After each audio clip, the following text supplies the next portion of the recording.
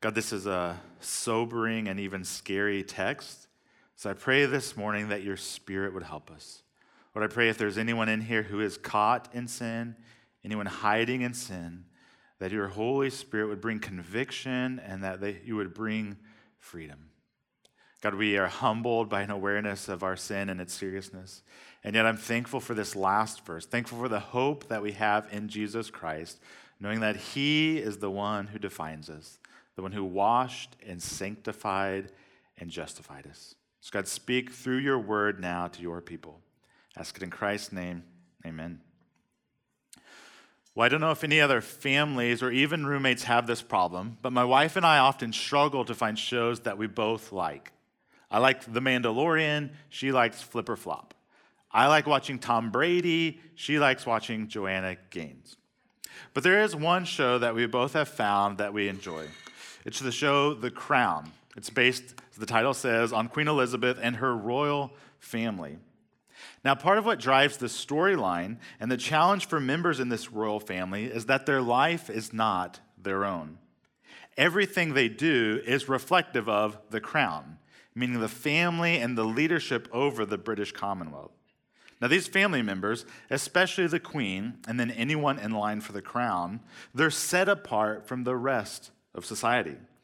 Now, with this come great blessings, but also great responsibilities. They're held to a high standard and expected to live a life with a certain level of poise, nobility, and wisdom. Now, this is often challenging for the royal family members because they cannot live like everyone else. And when in the show, when Prince Charles, when he acts in such a way that might bring dishonor upon the crown, the Queen tells him, "Remember who you are." So the call to remember who he is not just a reminder that he's a future king, but it's a calling to live like it, to live according to it, to not act out of step with the immense honor and privilege they have as being heir to the throne. Now, because of who they are expected to live in a way that faithfully reflects the dignity of the crown. Well, in Paul's letter to the Corinthians, we notice something similar. We're told that believers are set apart in Christ. We're given a unique status in relationship with God, but also the responsibility to reflect him in the world. We are called out of sin and called to the worthy name of Jesus Christ. But sometimes we forget this calling and what it entails. Well, last week we were in 1 Corinthians chapter 5 and we talked about church discipline. This week we're in chapter 6 and we're talking about suing one another. So you can consider this a 2-week series leading up to Valentine's Day to warm your heart. Lots of love in 1 Corinthians. But what we see in this chapter is that Paul, here again, he's addressing another problem, another sin in the church. Rather than handling things like peacemakers, they're actually suing one another. And he's likely using this as one example to point out the bigger problems in the church. Their selfishness, their divisiveness, and the fact that they don't seem to care that their sin is a reflection on the church and on Jesus Christ. And so here Paul calls them to forsake their sin by reminding them who they are in Jesus Christ and tells them to live like it. And so that's the same message for us today from 1 Corinthians 6, to remember who you are in Jesus and to live it out. Well, this morning we'll divide our chapter into 3 sections. In verses 8, we'll consider Paul's rebuke for them suing one another. Then in verses 9 to 10, he warns them not to be deceived. And then in verse 11, thankful for verse 11, he exhorts us to remember not only what we're saved from, but who we're saved to. We'll start first with the rebuke. Paul tells them to stop putting themselves above the name of Christ. Now notice Paul's tone in this chapter. Verse 1 can be translated as this: "How dare you go to the law before the unrighteous rather than the saints?" Now, between the sexual immorality in this church, the division we've seen, and the selfishness, all things he's been addressing in chapters 2 to 6, you can tell he wants them to grasp how serious their sin is. In this book, Paul doesn't lack grace, but he also doesn't minimize sin. There's a shock and offense to it, and he wants them to feel that in this chapter. Here's a quick summary of what seems to be happening there. There were Christians at Corinth that were suing one another, and it says in verse 7, to avoid personal loss. Notice it says in verse 2, these were trivial cases, and verse 5, these were disputes. And so it does not necessarily relate to crimes that were committed that they were pressing charges for. Instead, the passage seems to address Christians suing one another on matters that could have and should have been dealt within the church through mediation and counsel. An example today could be if one church member sold a house to another church member and there were some problems, there was fallout. Let's say they sold the house, they knew there was a leaky roof, and when the new member moves in, it rains and they have problems and they're out a couple $1,000s. Now, ideally, those two members would come together and they would resolve the problem. They'd want to make anything wrong right. Now, if nothing works, maybe it's worth, this is what Paul says, maybe it's worth you losing a couple $1,000s so as not to drag the name of Christ through the mud through this publicly suing one another. And if it's not obvious, Paul gives 3 reasons why them suing one another is problematic. The first reason is in verses 2 and 3. Paul tells them that believers will one day rule and judge the world, which is a much bigger and more important task than handling these trivial matters. It's a common way in the New Testament of moving from the greater to the lesser. Paul doesn't elaborate on this judgment, but he says that saints will one day participate in future judgment. And he's saying, if you will do that, can't you handle these small matters among you? Second, in verses 4 to 6, Paul rebukes them for lack of godly wisdom. Listen to his question in verse 5. He says, can it be that there is no one among you wise enough to settle a dispute between the brothers? Paul's suggesting they should have wisdom to handle these matters. But it's also a rebuke because we know the church at Corinth, they were prideful. And the things they were prideful about were their wisdom, their intellect, and their giftedness. And so Paul's kind of throwing this in their face and saying, if you are so smart and mature like you claim to be, how can you not have enough wisdom to handle these matters? Well, then in verses 7 and 8, we see a third problem Paul has, is that their actions actually reveal their unrighteousness. From the end of verse 8, it seems that some are using this court system for personal gain by wronging one another. Rather than handling things the way Christ has laid out, they choose the ways of the world. Rather than suffering a little loss personally, they're willing to bring shame and dishonor on the church and the name of Christ, if it leads to their gain. And so in these verses 1 to 8, Paul rebukes them for wronging one another, for choosing sin, but also for how their actions dishonor the name of Jesus. And I think we can apply this today by feeling the weight of Paul's concern for how our actions, including our actions toward one another, how that bears a witness upon Jesus.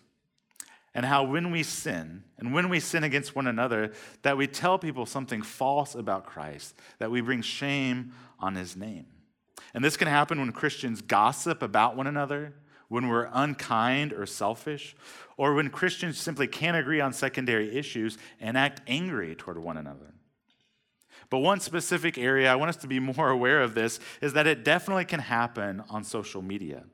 That when Christians argue, when they fight, when they seem angry, or when they show higher allegiances than Christ through their posts and comments, that does not represent Jesus well. And it's not that Christians can't have opinions, convictions, or that Christians can't disagree with one another, but that needs to be done well and in wisdom. And so when our online interactions seem arrogant, hostile, divisive, that says to the onlooking world that we lack wisdom, humility, and love. And so remember who we are, but also remember who we reflect, and remember who is watching. Well, Paul now moves from a rebuke to an outright warning not to be deceived. Follow along again in verses 9 and 10. Paul says, or do you not know that the unrighteous will not inherit the kingdom of God? Do not be deceived. Neither the sexually immoral, nor idolaters, adulterers, men who practice homosexuality, thieves, greedy, drunkards, revilers, nor swindlers, none of these will inherit the kingdom of God. So Paul is suggesting that their behavior, it actually looks more like the sinful world than like Christ. And the key phrase I want you to notice here is the language of do not be deceived. Here, Paul puts up a huge caution sign. You can even imagine when someone first read this letter to the church at Corinth that someone would have been uncomfortable. Because what Paul is saying is just because you believe general truths about God or Jesus, just because you're in or around the church, just because you might align yourself with Christianity, if you are walking in unrepentant sin, then you have no ground underneath you to stand on. He's saying if you are living in sin that you're not actively trying to fight, then something is not right. You cannot follow Jesus while rejecting him to pursue the things that he calls sin. And this should be scary to us. This should cause us an awakening to the seriousness of our own sin. It should cause us to ask, is there any hidden sin? Is there any ongoing sin in my life that does not reflect the life we have in Christ? But I think this also raises a couple practical questions I want to try to answer quickly. First, is Paul saying that believers never sin? And if we do sin, what's the difference then between a believer who sins and an unbeliever living in sin? Well, in our series we did a few months ago on 1 John, we looked at these verses that teach us that believers will sin. 1 John 1, 8 and 10 says, if we say we have no sin, well, we deceive ourselves, and the truth is not in us. If we confess our sins, he is faithful and just to forgive us and to cleanse us from all unrighteousness. If we say we have not sinned, we make him a liar, and the truth is not in us. And so we're told that believers will continue to sin, but that believers confess their sin. They don't live comfortably in it. Well, this takes us to a second question. So what is the difference then between a believer who continues to sin versus the unbeliever who's described as living in sin? Well, a couple of chapters later in 1 John 3, you could read all of 1 John 3, but I'm going to stick with verses 6 to 8. He says this, no one who abides in Jesus keeps on sinning. No one who keeps on sinning has either seen him or known him. Little children, same language here, let no one deceive you. Whoever practices righteousness is righteous as he is righteous. Whoever makes a practice of sinning is of the devil, for the devil has been sinning from the beginning. The reason the Son of God appeared was to destroy the works of the devil. And so the Bible here, I think, makes room for the difference between a believer who commits sin versus the unbeliever who lives in unrepentant sin. A person who keeps on sinning or makes a practice of sin but isn't trying to fight it, it describes as an unbeliever. But for believers, though we sin, we cannot be comfortable in that sin or stay in it indefinitely. Like a spur in the shoe, the Spirit will keep us feeling that something is off, something is not right. Karen Jobes writes, the Christian may sin, but if they are truly of God, they will agree with him that their sin is sin, will confess it and turn from it. They will become what they are. This is quite different from those who refuse to define sin as God defines it, who rationalize their behavior as not being sin, or who otherwise defy God's authority in their lives. Let me give an example of what this could look like. So a believer can still struggle with anger throughout their entire life. Or for me, I call it frustration, so I don't feel so guilty. Now, I might never conquer this sin completely, but I should always recognize that my anger is sin. I should still be confessing it and repenting of it. I should have a dissatisfaction for when anger is in my life. Now, there might be seasons where it's a bigger struggle than other times, and there might be seasons where I see more failure than success. But over the course of my life, I should see some progress when it comes to my fight against anger. Again, progress, not perfection. And this is an example of how a believer might continue to wrestle with sin even a specific sin their whole life, and yet they're not described as a person who practices sin because they're still fighting it, they're still seeking to repent of it, and they do not want that to be a part of their life.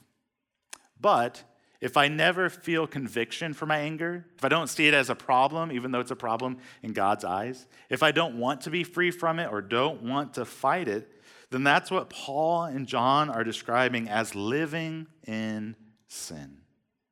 And what Paul says is those who make a practice of sin or live in sin will not inherit the kingdom of God.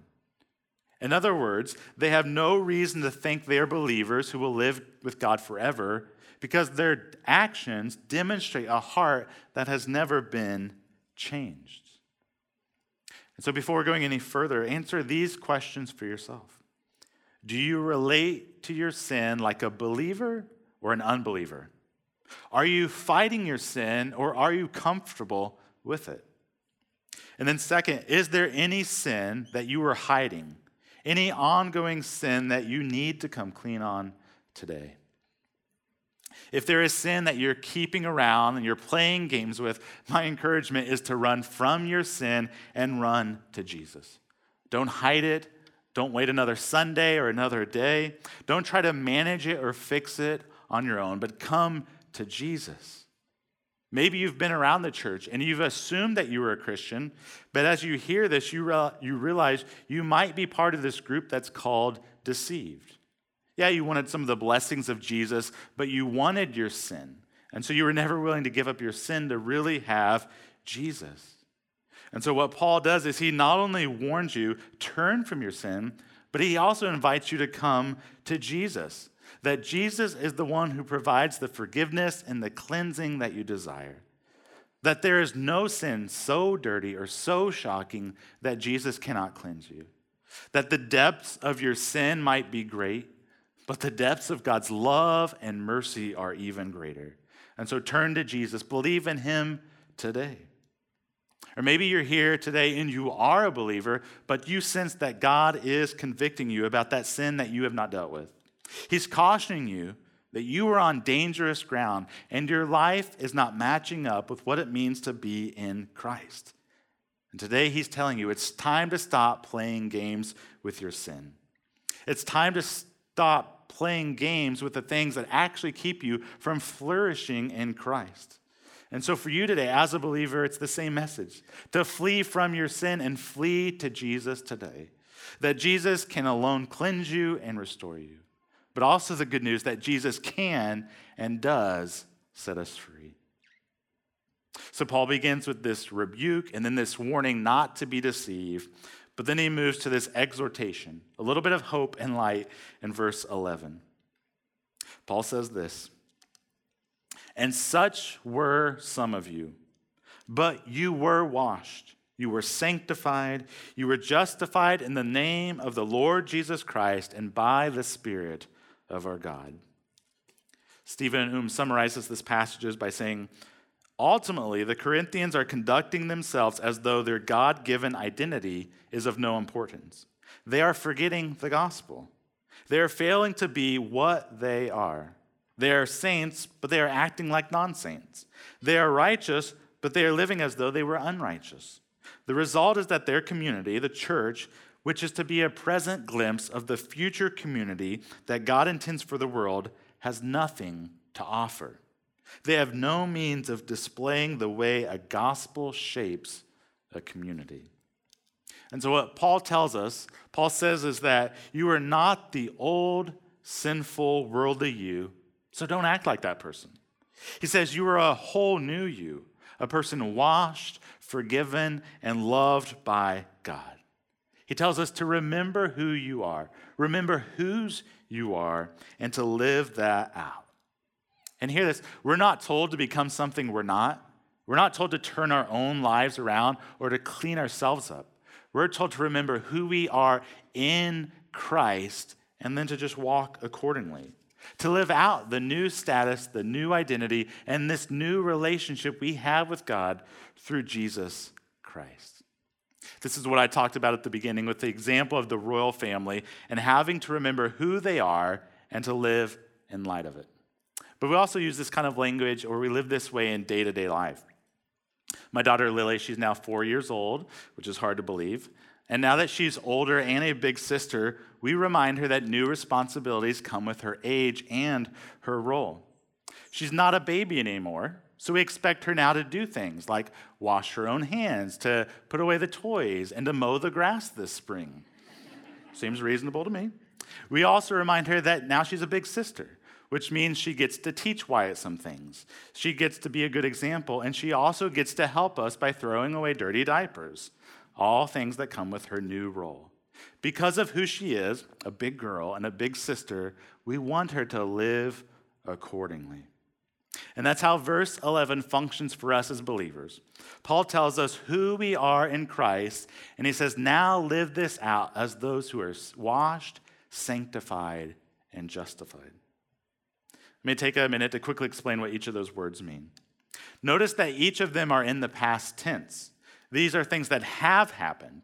They're not things that will happen or are happening now, but they've already taken place when we were united to Christ. They're also passive, which means that God has done these works for us or in us. The first word in verse 11 is that we are washed. Washed refers to the spiritual cleansing we have from guilt, from shame, from sin, and corruption, through the blood of Jesus Christ and by the Spirit who makes us new. And part of what I think is great here, between the sins listed in verses 9 and 10 and this good news in verse 11, is that there is no sin or sinner that isn't washable. Any sin is dangerous and damning, but no sin is beyond his grace. And when Jesus cleanses us, when he washes us, he makes us fully clean. It's not like when I wash those drawings off my daughter's erase board and there's still some stains and smudges. But when Jesus washes us in his blood, he makes us completely, fully, and forever clean, washed as white as pure snow. We are washed in Jesus Christ. Not only that, but it says that we are sanctified. Sanctified here refers to the fact that we now belong to God as his holy people.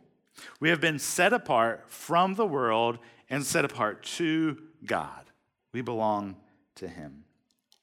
Now, this might be confusing in the church because sometimes we use language of the doctrine of sanctification, and by that we refer to progressive sanctification, meaning that over the course of a Christian's life, there should be some growth, some progress in maturity and holiness.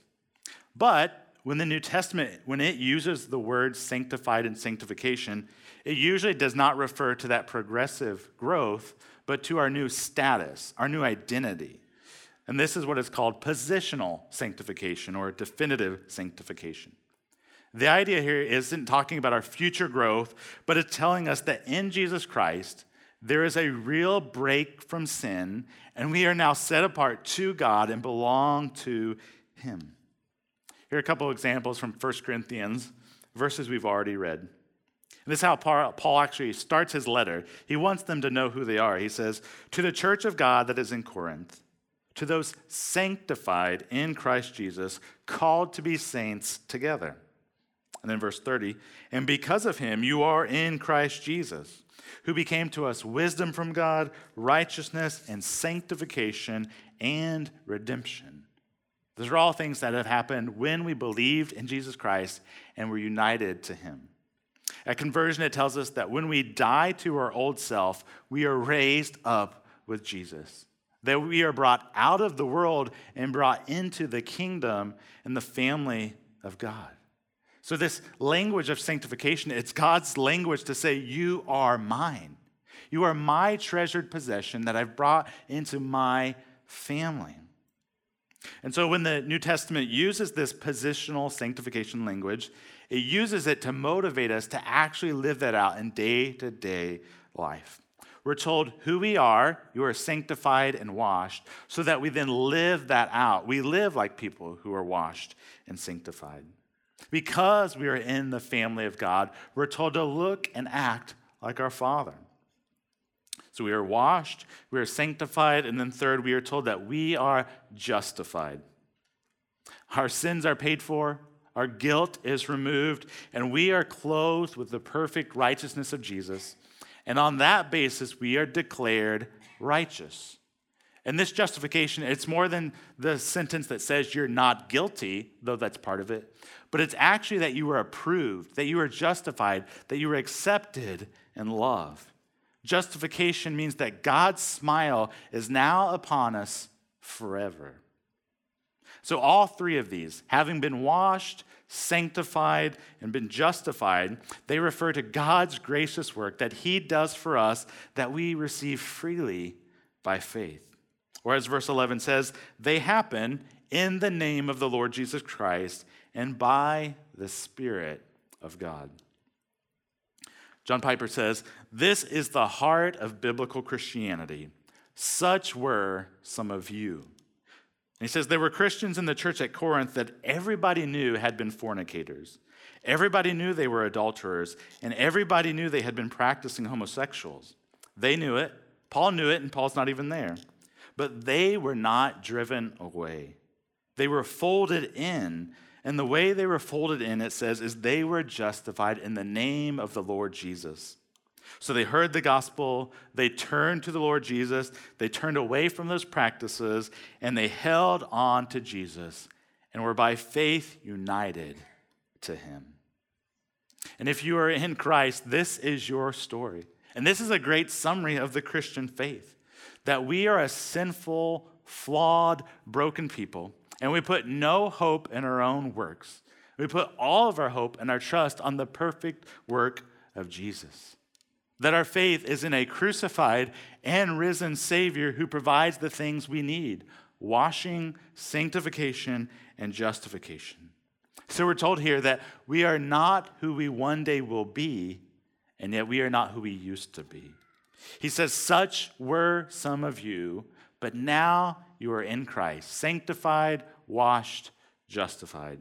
All of this is God's grace and Christ's accomplishment.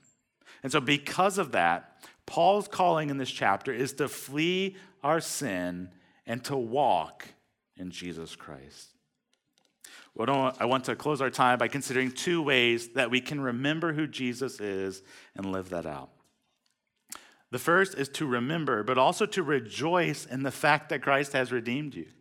My encouragement is to never get over your salvation, not to get over the good news of the gospel. Don't ever lose gratitude for and joy in the fact that God not only saved you from sin, but he saved you to himself. That he not only got rid of your alienation and the hostility, but he brings you into his family. He offers you newness of life. He takes the shame, he takes the guilt, he wipes it away, and he clothes you with righteousness and with love. You now belong to God. You are his beloved son or daughter, and he is the one who is taking care of you. And so celebrate this and give thanks for it. Remember and rejoice always in what Christ has done for you. And then the second thing is to remember who you are now in Christ and to walk in him. The key word there is in Christ. This means that Jesus, not Dustin, should direct how I live. We're called to live out of the overflow of our identity in Christ, not the overflow of my personality, my opinions, desires, struggles, or my priorities. You'll hear this in a lot of movies, books, or in environments today, that you should just be who you are. But what if by nature who you are is broken, confused, selfish, or foolish? What if who you are changes? Or if you're not in a good place and God, your maker, has different plans for who you should be? Well, the Bible is telling us that who we are as Christians is first and foremost defined by who we are in Jesus Christ. That means that I might be sarcastic or angry by nature, but in Christ, who I am, I'm called to put that sin to death. I don't just say that's who I am, but I say, no, who am I now in Jesus? So what defines me then? It's not my personality. It's not my Enneagram type. It's not those temptations. It's not my failures. It's not my habits or my ones. What defines me as a believer is that I have this new status, this new position in Jesus Christ. And so the calling for us This requires daily, moment by moment, that we confront our sinful patterns and temptations, that we preach to ourselves and we get in the face of our sin and say, no, that's not who I am anymore. Yeah, that's tempting, but God has better plans for me. That will not lead me to Jesus or help me reflect Jesus, but it will lead me away from Jesus. And so Paul tells us today, remember that God has called you to himself, that he has set you apart in Christ, that he has given you his Holy Spirit, and that he has raised you up to this privilege of being the sons and the daughters of God, who not only know him, but also get the chance to reflect him in this world. He says, you are not who you used to be. Remember who you now are in Christ, and then live accordingly, today, tomorrow, and this week. Would you close in prayer with me? God, again, I know this is a sobering text, but I pray that you would help us to take sin as seriously as you do. Lord, I pray that you would lead anyone hiding in sin into freedom by confessing it and turning from it. God, I pray for even little sins that you would help us to take those seriously, that we would see them as dangerous and not keep them around. And God, most of all, we're thankful for Jesus Christ, that even those sins of the past and the sins that nag us today are not what define us, but that in Jesus Christ, I am sanctified, I am washed, and I am justified. So we thank you for these truths. We ask that you help us live this out this week, and we know that we can only do that in your power and not our own. So we pray this in Jesus' name, amen.